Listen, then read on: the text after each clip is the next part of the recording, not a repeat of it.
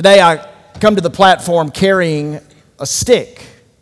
Sticks, they can bend a little bit if you apply pressure in the right place over the right time.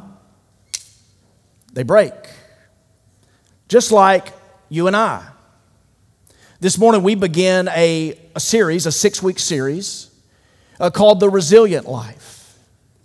And I can't help but wonder, how many of you are at a place where you're being bent? How many of you, even in a deeper way, are at a place where pressure applied at the right place over time has put you at a breaking point? What's going to happen?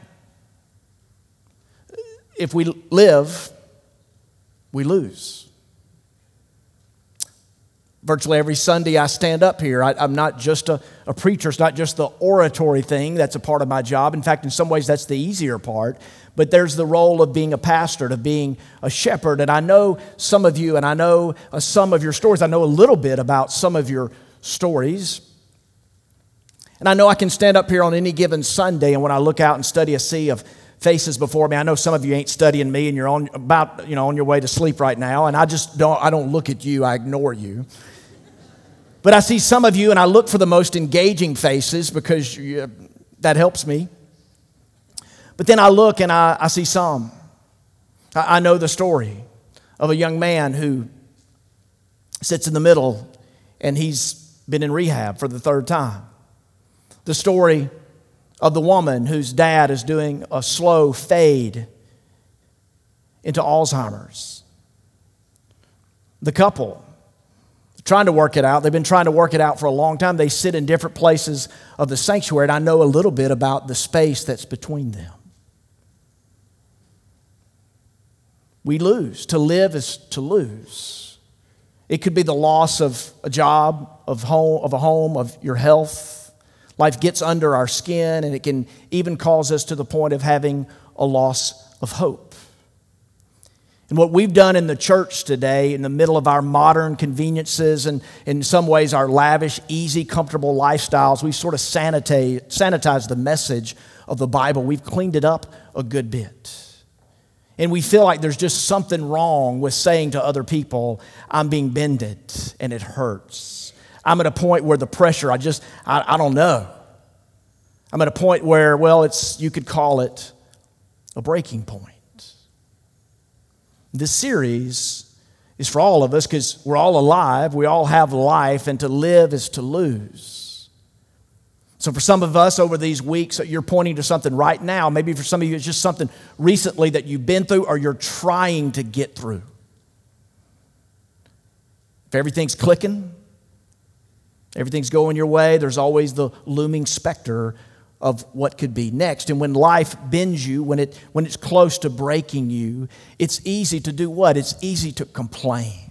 How many of you, just raise a hand. It's easy for you at times to complain. Are you that? Yeah.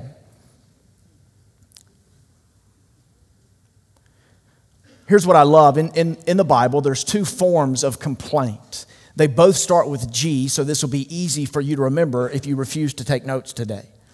The first is what the Bible calls groaning.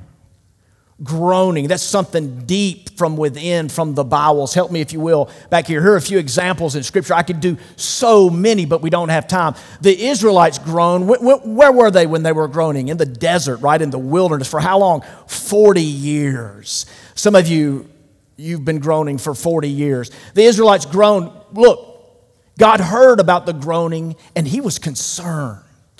Next, my soul, this is from the Psalms. By the way, the first passage is in Exodus 2. This is from Psalm 6:6. My soul is in deep anguish. I am worn out from what? From my groaning. There's a book in the Old Testament. It's called Lamentations. Do you ever read it? Ever heard about it? It's a book about groaning. Here's what it says. Look at the depth of this.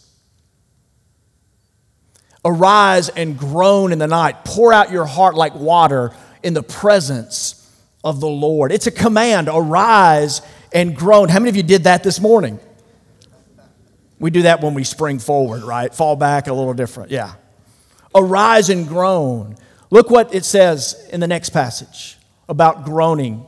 This is in Romans chapter 8. Y'all know how I love Romans chapter 8?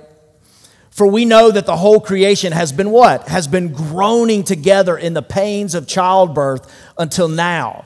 And not only the creation, but we ourselves who have the first fruits of the Spirit, what? We groan inwardly as we wait eagerly for adoption as sons, the redemption of our bodies. In other words, he's saying, hey, we've been redeemed, we've been adopted, but we're still living in this world. And this world, to live is to lose. And the loss that you experience, you just want a better life. For in this hope we were saved. Now hope that is seen is not hope. For who hopes for what he sees? But if we hope for what it's coming. For what we do not see, we wait for it with patience. Here we go. For likewise the Spirit, let me say this, God is a groaner. Likewise the Spirit helps us in our weakness, for we do not know what to pray for as we ought, but the Spirit himself intercedes for us with groanings too deep for words. Jesus stood before the crowd once. He preached the most famous sermon ever. And he said to people who were groaning, who were longing for better life, who were looking for happiness, what did he do? He met them right where they are. He preached a topical sermon, and he said, blessed are those who have it all together. Blessed are those who are living the life of their dreams. Blessed are those who've landed the plum job with the great pay. Blessed are those who married a supermodel wife. No, he says, blessed are those who mourn, for they will be comforted. Arise and groan. The second form of complaint, according to the Bible, we looked at groaning. The second is grumbling. Now I'm on your toes. The Israelites, look what it said. They grumbled in the tent. They grumbled in their tents and did not obey the Lord. I went camping with my wife once. She grumbled in the tent, right? This, as I've studied Scripture, it's basically saying there's something about isolation. You see, many of them were in individual tents. This is an expression to say, hey, when they were away from the assembly, when they were on their own, they grumbled. Notice what it's tied to. They didn't obey the Lord. No passage says, arise and grumble. In fact, Philippians chapter 2, Paul is talking about how we can stand out as lights amidst a crooked and perverse generation. And he says this, do not grumble. It's coming. Do everything without grumbling or arguing. You see, groaning is commanded. Grumbling is forbidden. What's the difference? In groaning, let me put it to you this way. In groaning, I'm talking to God. In grumbling, I'm talking about God. When I'm groaning, I'm talking to God's face and seeking his face, as hard as it might be in the moment. But when I'm grumbling, I'm talking bad about God and life behind his back. When we're at the pressure point, when pressure is being applied, when we realize that to live is to lose, it's easy for us to complain. And then it's easy for us to question. And we say, God, are you there? Do you realize how many hundreds of passages there are in Scripture where the writer says, God, are you there? You have permission. You have permission to groan that prayer to God. If you haven't, you hadn't been real. You're missing the authenticity of walking by faith in a world where everything is about sight. We began to wonder, God, are you there? And with these questions, these complaining and these questions, we reach conclusions. Conclusions about God. And when life really applies the pressure, we're at a breaking point, we think this about God. We conclude, God, you're absent. God, you're apathetic. God, you're angry at me. And when life is really hard, and maybe a few of you in a room this size, maybe a few of you are there right now. When you're at a breaking point, it's easy for you to conclude this about yourself, about your situation. I'll never be happy again. Nothing good can come from this. There's no point. There's no point in continuing on. For this series, for these 6 weeks, we're defining resilience. We're kind of plagiarizing, stealing it from the dictionary. But it's the capacity to rebound. It's the ability to overcome. Resiliency is the virtue of going through something very difficult. Listen, church, going through something very difficult and being better on the other side. And we're going to look at this 6 weeks. We're going to do a panoramic sweep of a letter written long ago to the church at Corinth. Not the first letter, 1 Corinthians, but the second letter, 2 Corinthians. And we're going to look at some of its major dominant themes as it answers this idea, this quest that we're all on to be able to rebound, to have the capacity to overcome, to get through something difficult, to endure something very hard, and to be better on the other side. Have you looked at life? Have you looked at your own life, people you know, or you've read inspiring biographies and accounts of people, and you wonder how some people can go through similar situations and some can't bounce back, some can't overcome, some don't have the ability to rebound, some don't make it through better, but some do. Some do. This letter, 2 Corinthians, is written by a man named Paul. If you've been in church, you know that. But before Paul was Paul, do you know who Paul was? Do you know his name? Say it if you know it. Before Paul was Paul, good, class. Paul was Saul. Where was he from? Saul of? Oh, extra credit there. Saul of Tarsus. That's good. Not going to get you into heaven necessarily, but that's good. There's Paul, but before Paul, there's Saul of Tarsus. And do you know that he was a persecutor of Christians? When we first meet Saul of Tarsus, he's at the feet of Stephen, and he's conspiring to kill this Christian because he is a Christian, because he's spreading a message contrary to the kingdom for which he knows. And by the way, just quickly about Paul, some of us, we read that passage in Acts. It says that these were untrained, uneducated men, but they were bold. They had been with Jesus. Sometimes it's easy to look at that passage and go, oh, that God just uses the uneducated. God just uses the non-leader types. And it is good to know that God chooses to use the uneducated, the non-leader types. But can I tell you, Paul, my brother, was educated. And God used him in a great way. He was elite. He was a part of the intelligentsia. He was an intellectual leader. The guy was well-studied and well-versed, and God used him greatly. But he felt threatened, and he was conspiring to kill Christians. And we see in Acts chapter 9 a very dramatic turnaround. And Saul becomes Paul. We'll get there in just a second. But Saul becomes Paul. And we see him, when we meet him in 2 Corinthians, by the time we get to this letter in a minute, he's beaten up. He's deeply discouraged. And he's scared. Now, what would you say to Paul if you ran into him? You'd probably say, man, the grace of God, you were like conspiring to kill people.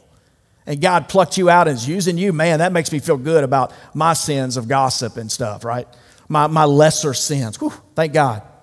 What would you say if you saw Paul and you knew that he was beaten up and deeply discouraged and scared, deeply scared down to the bone? What would you say to Paul? Would you say, hey, Paul, listen, all things work together for good of those who love God and who are called according to his purpose? And Paul would say, yeah, I wrote that.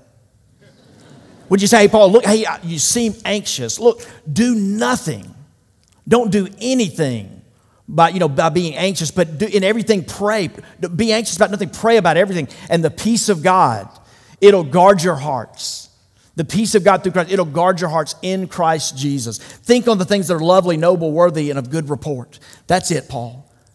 And Paul would say, yeah, I wrote that too. Paul was beaten up. What happened when we get to 2 Corinthians? You see, it wasn't so much what happened in Corinth as what had happened before Corinth. as the church explodes outside of Jerusalem into Judea, Samaria, and Galilee, and what was known at the time as the uttermost parts.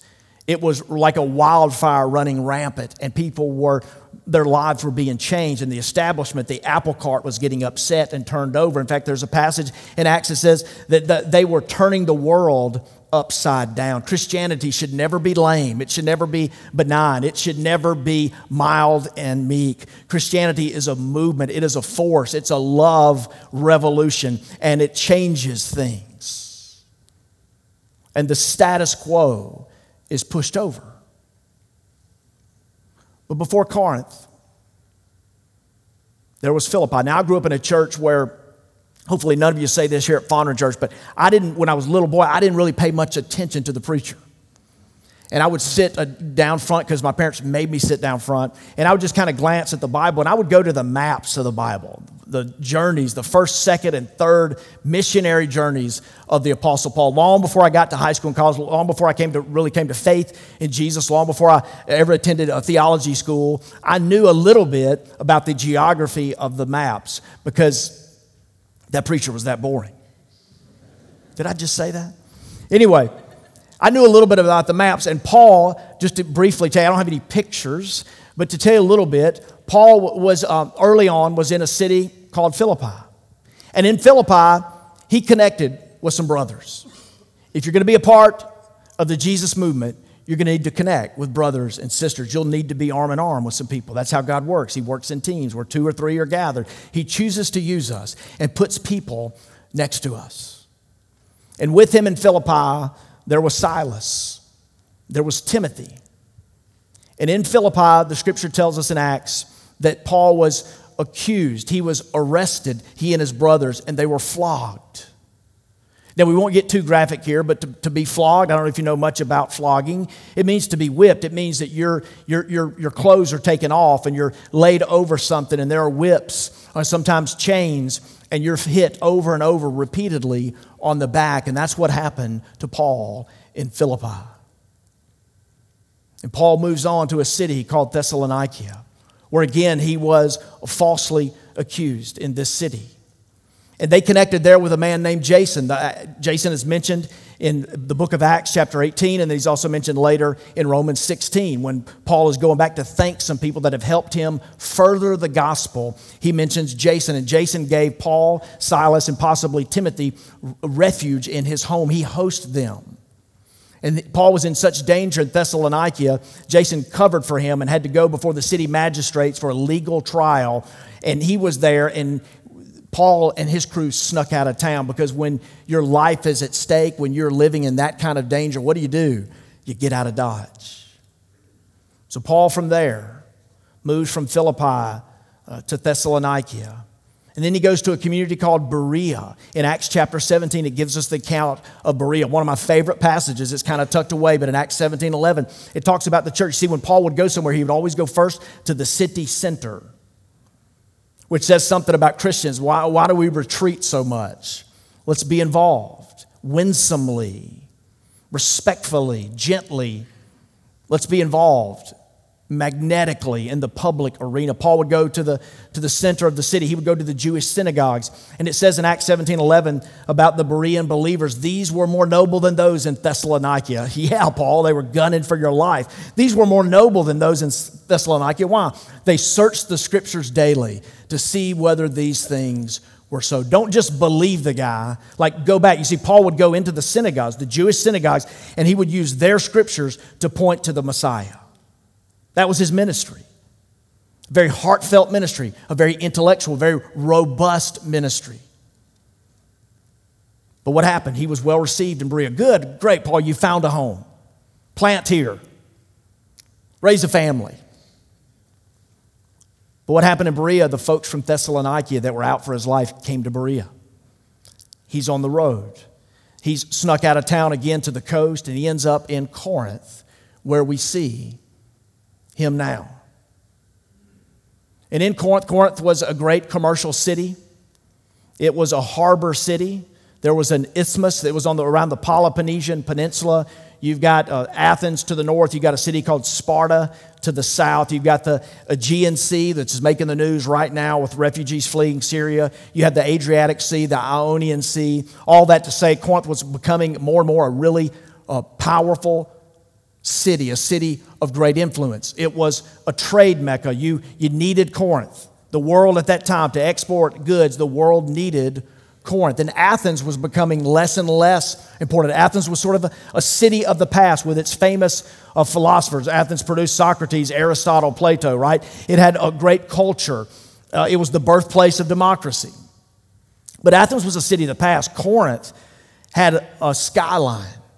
It had a harbor and a port. It was growing in its importance. And look what it says now. Let's put that up. Acts chapter 18, verse 9 and 11 says the following. And the Lord said to Paul one night in a vision, do not be afraid, but go on speaking, and do not be silent, for I am with you. And no one will attack you to harm you.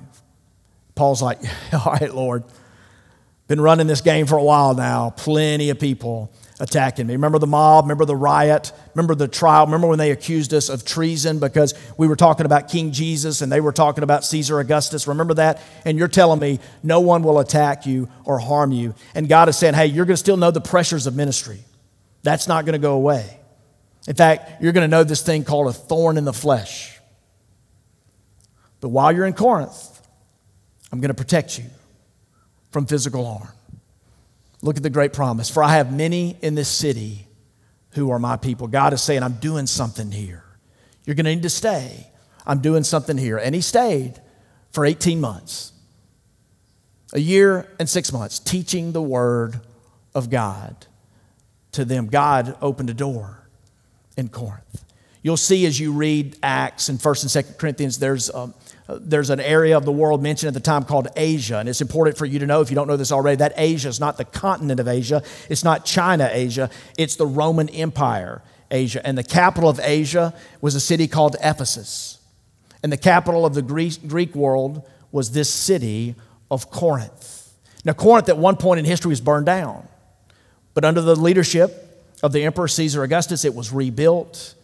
And that's why today, if you visit that part of the world, a lot of the language, the inscription, what is written is in Latin because Latin is the language of Rome. And in Corinth, Paul still knew a lot of pressure. But God kept his enemies at bay so that he could preach the word. He would get close to the breaking point. In fact, listen to this language of resilience. We'll probably mention this a few times over the next several weeks, but in 2 Corinthians chapter 4, Paul says what? He says, we've been hard pressed, but we haven't been crushed. We've been perplexed, but we're not in despair. We've been persecuted, but not abandoned. We've been struck down, but not destroyed. The language, the voice of resilience. Outwardly, we're wasting away, but inwardly, we're being renewed day by day. These things that are happening are momentary light afflictions. But there's something that outweighs all these. It's the eternal weight of glory. I know someone out of state going through one of the most difficult things a human being can go through. She talked to us this past year and said she talked about this worship thing on the internet with Shane and John Piper. And the great preacher John Piper is quoting this passage from Paul from 2 Corinthians. Shane and Shane play this song about the eternal weight of glory, about momentary light afflictions. And you just wonder, if I went through something like she has gone through, could I ever say it's momentary light affliction? The flogging, Paul, the threats on your life. I mean, let's think about flogging. How long does it take to recover? If you leave Philippi from the flogging and you go to Thessalonica, I mean, how long does that take to recover physically? How long does it take to recover emotionally? We're hard pressed, but we're not crushed.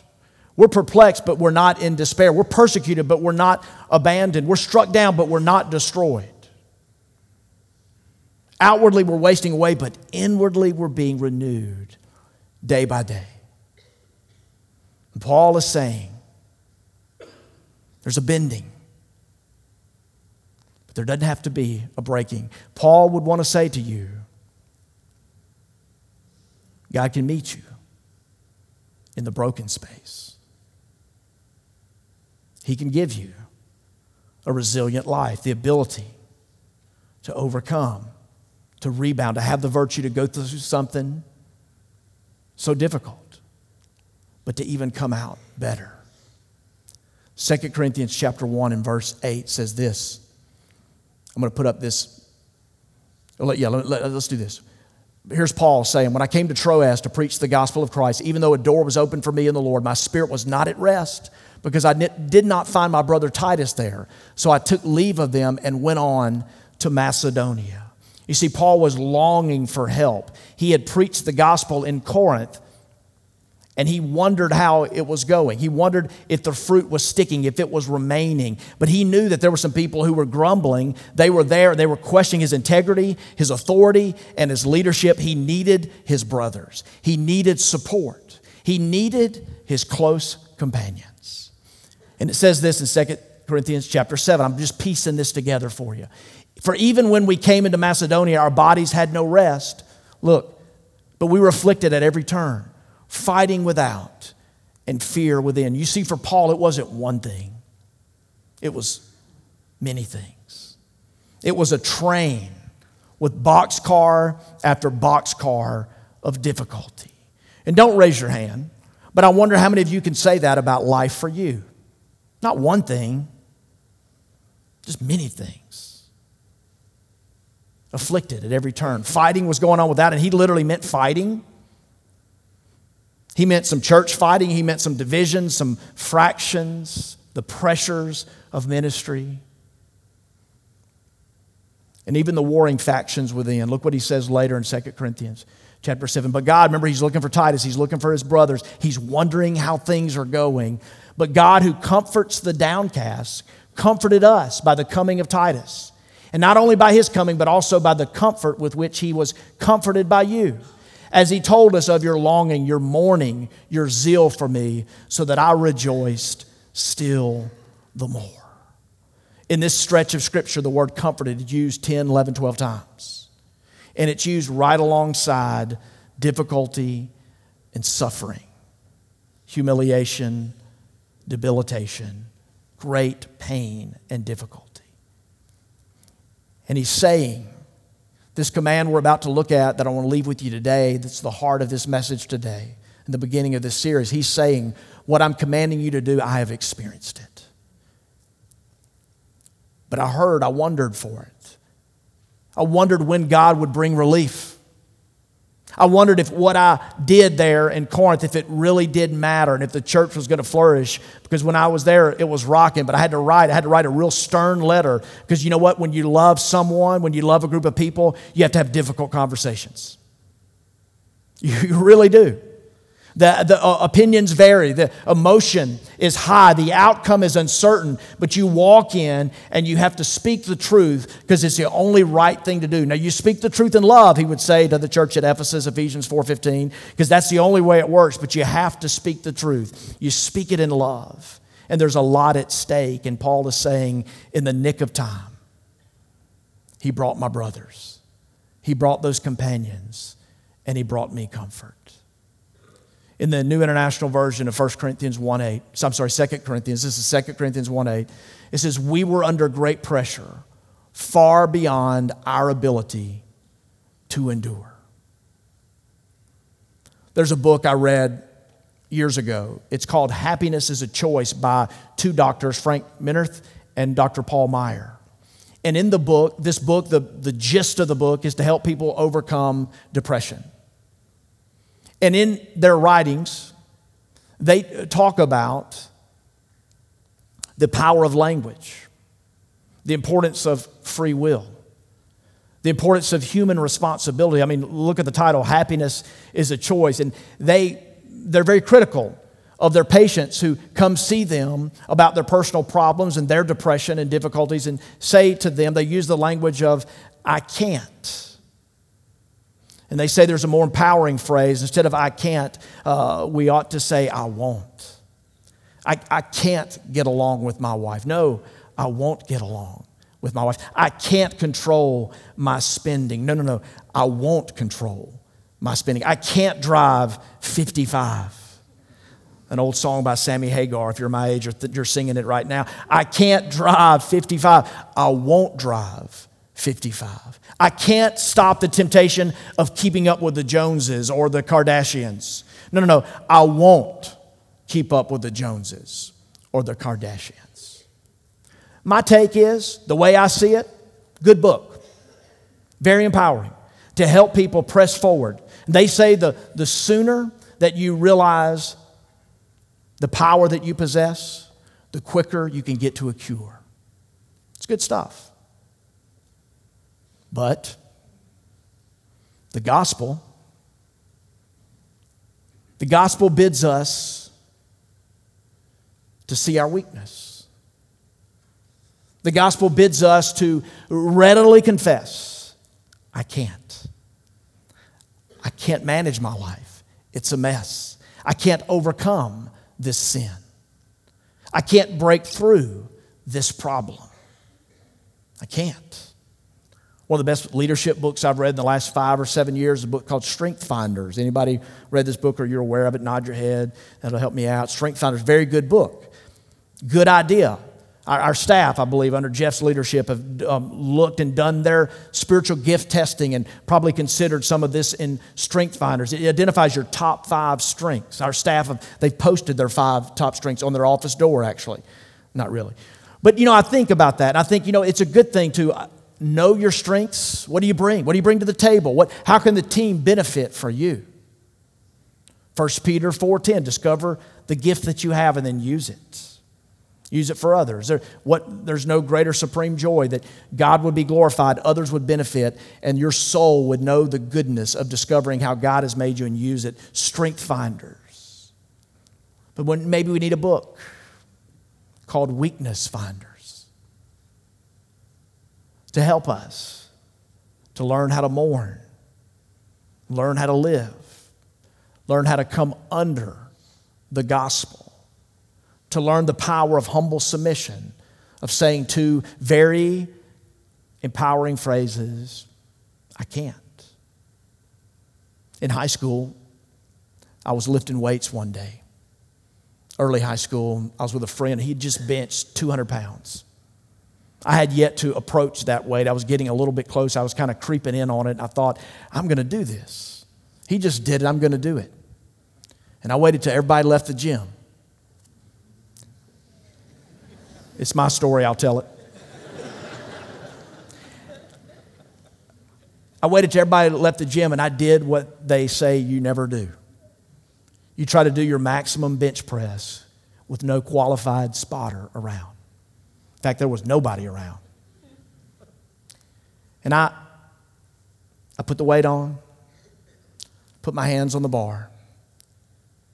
Now, you've already interrupted me once, but in your mind, you're interrupting me now, right? Because you want to finish this story for me, and you want to talk about how I tried, and I got trapped, and I couldn't lift it, and I called out, and some big burly brother came in, some muscle-bound guy, and he sprinted over to me, and he rescued that weight off of me. And because I'm a preacher, I'm probably going to tell you now that that's God. We cry out in our distress, and God hears our cry, and we call unto the Lord, and He runs to us and lifts the weight off of us, right? Is that what you're thinking? That's where I'm going with this story? Well, here's what happened.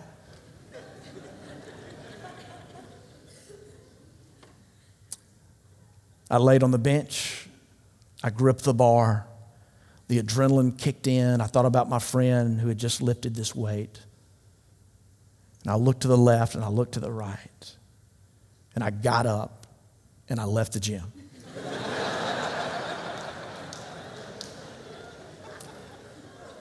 Because I was afraid that I couldn't do it.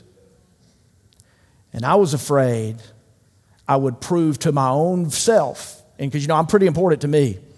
I mean, I am very important. I love you guys, but with me, I am important. I need to feel good about me, right? I need to know that I can do something. I need to know that I'm not weak. And I didn't even try. And that was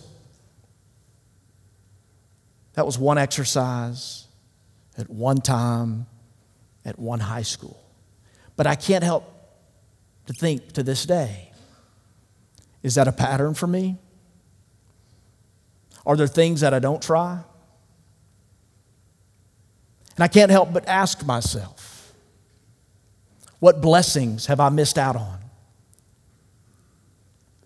Not because of my capability, but because of my lack of vulnerability.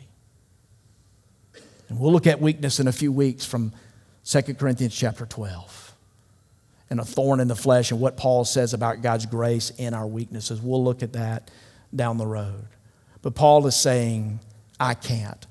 These pressures are weighing in on us. The applied pressure, it's bending us, and it just feels like it's breaking us. And I'm under this weight. I'm burdened by this weight. But then he says this in 2 Corinthians chapter 1 and verse 9. Indeed, we felt, there had to be some lifting here, right? Indeed, we felt that we had received the sentence of death, but that was to make us rely not on ourselves, but on God, the greatest weightlifter of all, who raises the dead. I don't think it makes you do a cartwheel. I don't think it makes you want to throw a lot of money in the offering plate when it comes around. I don't know if any of those positive things, it affects you in that way, but I can tell you, based on what the Scripture teaches. Now, there's no why to suffering, but it gives us some ancillary. It gives us some corollaries. It gives us some ideas to get us close. But it says that some things are happening in your life so that you will not rely on yourself. You need the divine spotter, and you need some companion spotters who know how to lift the weight. And it takes us to 2 Corinthians chapter 1 and verses 3, 4, and 5. And it's what I want to leave you with today. And hearts are heavy today. Some of you have lost a dear friend. Many of you in Fondren Church have prayed for Eric Covington. And Eric, yesterday, he died. He left his earthly tent, this fleshly dwelling. A young man in his 30s struck down with cancer. Married only a few years ago to Abby. And yesterday he passed away. And hearts are heavy. Praying for Abby, for Eric's family, for his brother. And some of you, Will and Molly, Drew and Allie, and Amanda and some others, this has been a very special friend to you. They're heavy hearts. Blessed be the God and Father of our Lord Jesus Christ. I'm so thankful for this part. The Father of mercies and the God of all comfort, who comforts us in all our affliction, so that we may be able to comfort those who are in any affliction with the comfort with which we ourselves are comforted by God. For as we share abundantly in Christ's sufferings, so through Christ, we share abundantly in comfort too. Shatter the notion that you will live without loss. When I'm at the buffet, which is not a good idea at my age. When I come to the buffet, what do I do at the buffet? I do what some of you do at the buffet. And it feels good in the moment, but it's rarely good afterwards. But what do? At the buffet, you get what you want. You're standing at the buffet. You are the captain of your own fate, the master of your destiny. Whatever they've got out there, it's sprawling, and you give, I want some of this, I want some of that. I'm not going to name anything because it's too close to lunch. I want some of this, give me some of that, give me some of this, right? And you take, but when we're joining in Christ, and when he says here in 2 Corinthians 1, he says in Philippians, to the church at Philippi, in Philippians chapter 3, that we have fellowship with Christ, fellowship with one another. Now, we got to walk in the light. We got to confess our sins to one another. We got to be real with each other about our stuff. We have to admit our weakness and realize we can't. That's the only way we can really have fellowship with one another. We can't grumble about it. We can't deny our sin. We can't cover it up. We got to walk into the light. And if we do, we have fellowship with one another. Oh, by the way, we have fellowship in the sufferings of Christ. But we don't want to pick that up at the buffet. We only want what's tasty and top it off with a dessert, with some whipped cream and a cherry. Only what we want. And Paul is saying there's a fellowship of suffering. And it's what one pastor I admire says this about the fellowship of suffering. 3 things. There's a natural bond between those who have suffered deeply and similarly.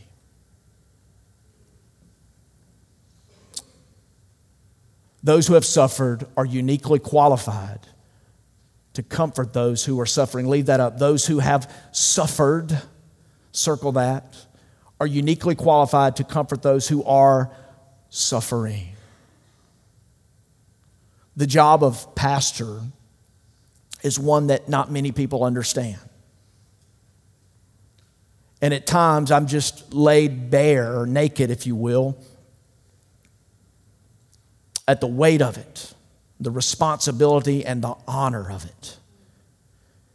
And there are times I've shown up to the hospital when someone is close to death, someone's been in an accident or they've been struck down by something. And there's one of you there and only one or two people can go back. And more than a few times I've had someone say, hey, can my pastor come with me? And what an honor to be ushered into that tender space in someone's life where so much is at stake, and to feel the weight of responsibility to be there for them.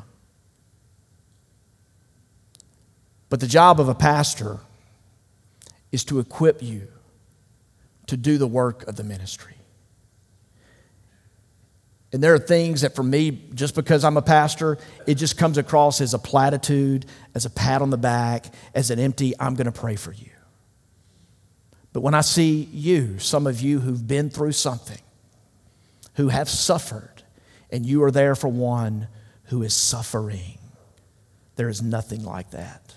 Third idea about the fellowship of suffering before we close: comfort from those who've been comforted is life-giving to those who need comfort. You see, life-giving, not just sympathy, not empathy, but actually giving of life. I know one, it's not an official divorce care program, but I know somebody who's been through it. And like anybody that I know that's been through a divorce, they would not want to go through it again. If given another choice, they would not choose that. But they've been through that. And I know one in particular that's using that to be a light to other people.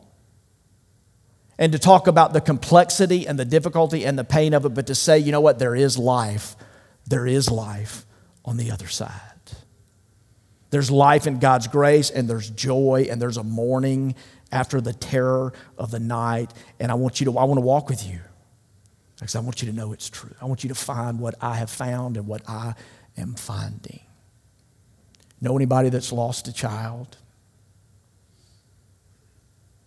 When someone loses a child, we speak of it, the history of it, like, oh, so-and-so lost their kid 5 years ago. So-and-so died 8 years ago. But that's not how they talk. How many kids do you have?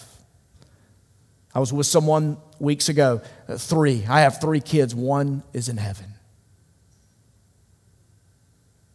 And it's there. It's ever present all the time. But I know a few who want to bring light, who want to say, you can get through this. Comfort. Comfort those. We have the Father of mercies. We have the God of all comfort. Can I just say it's not the God of my comfort? The way in religion in America today to pack out a church, to sell books, to get popular, is to talk about the God of your comfort. Is to talk about how you can name it and claim it and manipulate God to get what you need. The God of all comfort is not necessarily the God of my comfort. But He'll give you what you need. There's a fellowship. Thank God for the fellowship. If you want to learn more about Paul, we're going to look at him over the next several weeks in this letter to Corinth. We're going to crack the book and look at some great passages of Scripture in this writing. But Paul said, we know the fellowship of suffering, and we know the God who can bring comfort. I want to ask that you pray with me now.